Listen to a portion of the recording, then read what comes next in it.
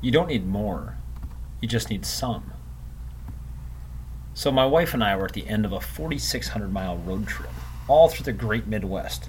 The passengers were the two of us, and four kids stuffed into a Suburban and touring the Old West. There was cowboy gunfights, rock climbing. We stayed in yurts. You name it, we did it. We absolutely crushed the vacation. We decided a grand finale to the trip would be to stay at the Great Wolf Lodge for a night. Great Wolf Lodge is an amazing indoor water park. It's got an arcade, a magic quest the kids can go on. I mean, it's truly a paradise, and it's a money-making machine. There is so much to do, it's mind-boggling and often stressful for all involved, just trying to maximize the experience. Now, you guys know me by this part of the game. I want to maximize. I want to maximize my life and everything I do. And in an effort to do so, I think many times I miss the point that maximization is often not equal to more. I think there's a peak point of optimization in anything that we do, and then beyond that, it just shows diminishing returns. This idea really proved itself on this trip. Oftentimes I don't need more to be happy, I just need some.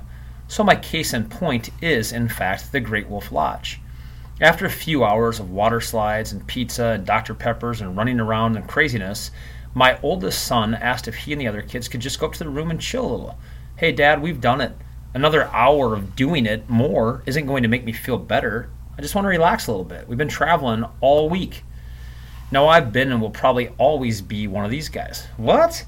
Dude, there's still 2.5 hours left till they shut the slides down.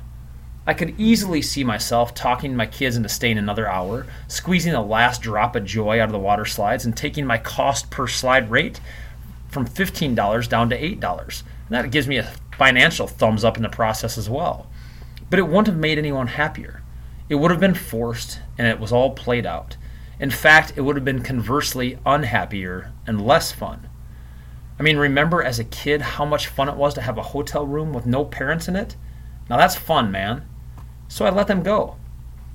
My wife and I decided to stay down and have a mojito and just watch the end of a World Cup soccer match. Also fun. We talked. Not having to scream over our kids for once was kind of nice.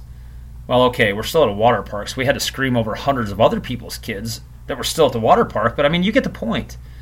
The next day I was talking to her about our vacation and expenses and usual family stuff, and she said, I think a lot of why we were so relaxed last night and today was just the 15 minutes we had.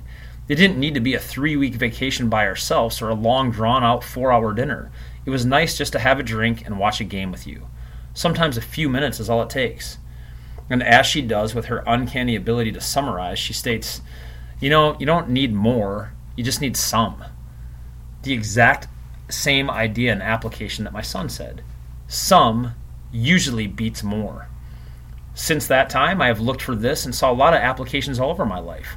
Look for this in your life, and I'll bet the same amount of joy and pleasure or more you'll get with some. It's kind of like that fear of losing out, right? Or that fear of missing out, often called FOMO. I once heard of the 3 times rule. It's a similar principle. It's used mostly for dietary things, but seems to have a lot of spillover for mentality and mindfulness and just overall in life. The 3 times rule, or 3X rule, is practical with pizza and beer, and I'm going to use that as my primary analogy. With pizza and beer, the first one is great. It hits the spot oh so perfectly. The second one is okay, and by the time you get to the third, it's just kind of so-so. Any more than that just gets miserable and is often filled with later regret. You get the idea. Guys, I could literally come up with millions of other scenarios and analogies to back this point up, but why do you need more?